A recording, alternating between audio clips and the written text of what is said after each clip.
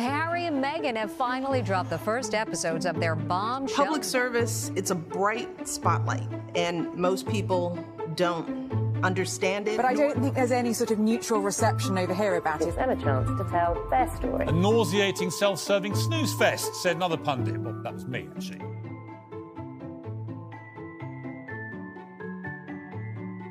It is the family feud to end all family feuds. In their case against the royal family, and watched by millions across the planet, Harry and Meghan have taken the stand for an uninterrupted 6 hours in the kangaroo court that is Netflix. In response, the royal family have been deafening in their utter silence. But now the dust has settled, the analysis of whether the pair were wronged, hounded out, or treated badly has left one big question. What was the point of it all? I curtsied as though I was like...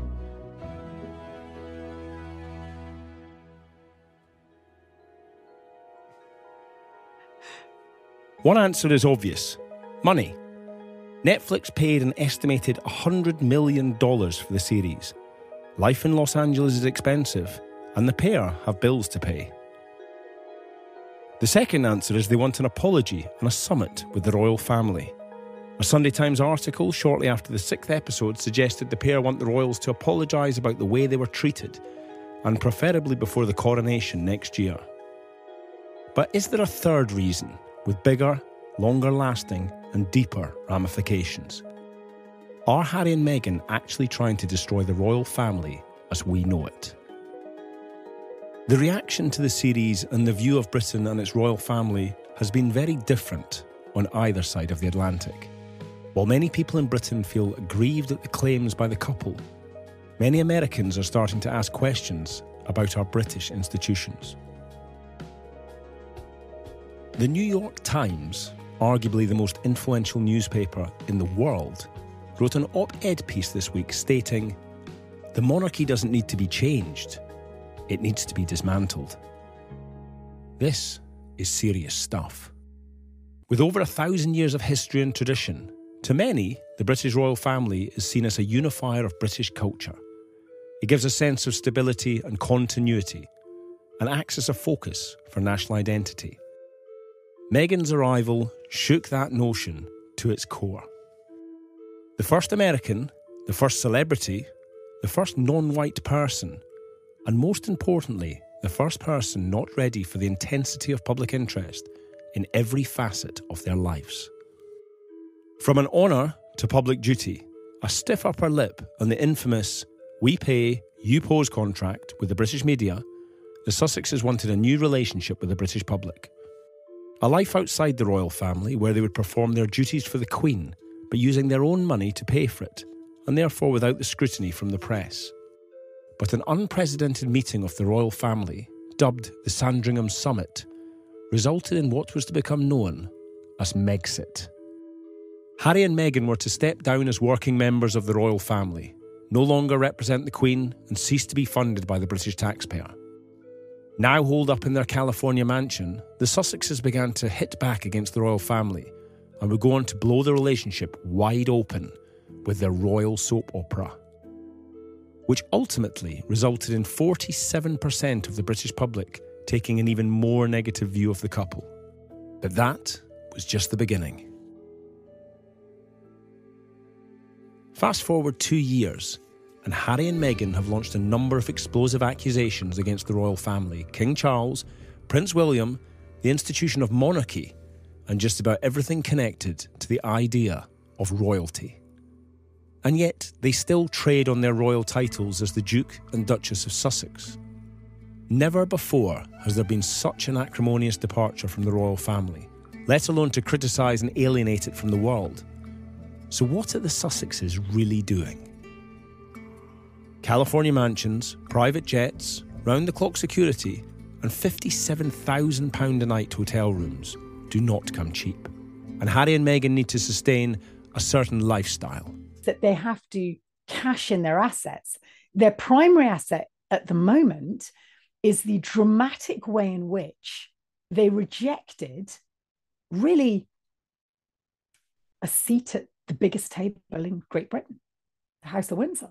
I mean, Harry himself in the documentary says, I kind of miss sitting around the table with my weird family in the palace. And it doesn't surprise me. They're beating the drum. They're beating the drum because they need the money. And they're beating the drum because they feel unfairly treated. And Harry, arguably on one level, such a winner, a prince, no less. There was a naivety about the way in which, just like we were naive about the change that Harry and Meghan could instigate within the royal household, and that they would be able to do that from within. I think there's also been a naivety on the part of Harry and Meghan to expect the House of Windsor to change, or to change anytime soon or fast, or indeed to apologise, which is clearly what they wanted initially and apparently still do. You just need to look at history, including recent history, to know that what the House of Windsor and the British royal family are really good at is protecting tradition, representing tradition. They are less good at adapting to change. As Tessa says, transforming over 1,000 years of history and tradition into a royal version of the Kardashians might fill the coffers, but does airing private family feuds on Netflix achieve anything other than deeper resentment? There's a lot of chat about Harry and Meghan again today because they've released a new trailer. Oh, hold on. We're not doing the chat yet, guys. Take a breath. Netflix and Spotify were only two of the doubtless hundreds of companies offering enormous amounts of money to have Harry and Meghan on their books. The money would have come whatever they did, so why a fly-on-the-wall documentary and a tell-all book from a couple who were so desperate for privacy? There's a lot of incredibly private material in there that, given this is a couple who are very, very keen on their privacy, I think people will be surprised to see. But, you know, we are hearing from them first person about their own experiences. Having spent years wrestling for narrative control with the British press, another reason for the Netflix show was the Sussexes wanted to tell their truth, in their own words and with almost total control. When the stakes are this high, doesn't it make more sense to hear our story from us? Royal commentator Afia Hagen explains. For so long, we heard only one side, and actually that was the press's side, that was the tabloid side of, you know, their marriage, or of Megxit as it was coined, or the reasons why they decided to step back as working royals. Don't complain, don't explain, put up and shut up attitude. They were never really allowed the opportunity to be able to say what had happened to them. Now, when it comes to, does that try and bring down the royal family? No, because why would they do that? It's not beneficial to them. You have to remember that King Charles III, as well as being the king, is also Harry's father. That's Meghan's father-in-law. He walked her down the aisle. She speaks very warmly of him in that documentary. The point is not to bring down the royal family. However, if what they say and what they talk about brings a sense of guilt or shame to the royal family, that's not really their fault. But if the royal family is going to modernise and stay relevant, wasn't this a prime opportunity to do that? Harry and Meghan wanted the royal family to change. From Harry's position as the spare to the long-standing hierarchy in the family and the state traditions, the Sussexes wanted to lead a modern, vibrant royal family. The pair have certainly found their voice in the US, but as The Sun's royal editor Matt Wilkinson highlights, they will never have the centre stage in the British royal family they so crave. One of the interesting things that Harry spoke about recently was he said that he pointed out there was a hierarchy in the family, which he didn't seem to like the idea of the hierarchy in the family and his position in the family. We know that he's bringing out the book called The Spare, which is obviously indicating the fact that he always played second fiddle to his brother.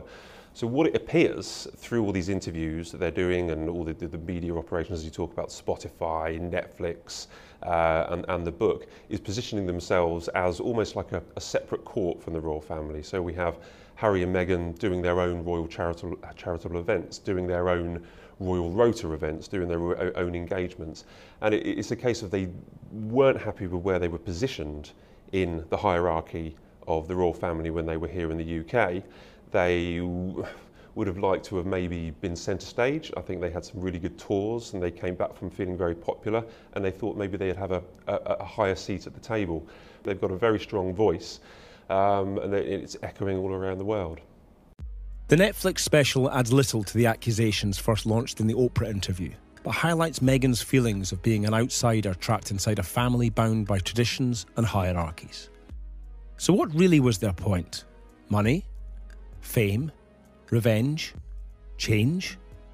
One thing we can ascertain from the documentary is that the sympathies towards the couple remain unchanged. In fact, in a poll from the British public in the immediate aftermath of the series, just 4% felt more positively about them, whereas 14% felt more negatively about them. The series has been the most watched subscription TV show of the year. And although curiosity seems to be the motivating factor for the number of viewers, it is unclear whether Harry and Meghan have made a single fan from their self-absorbed, one-sided view of what ultimately is a huge privilege. Strap yourself in for the next instalment of the Harry and Meghan show, Harry's Tell-All Book.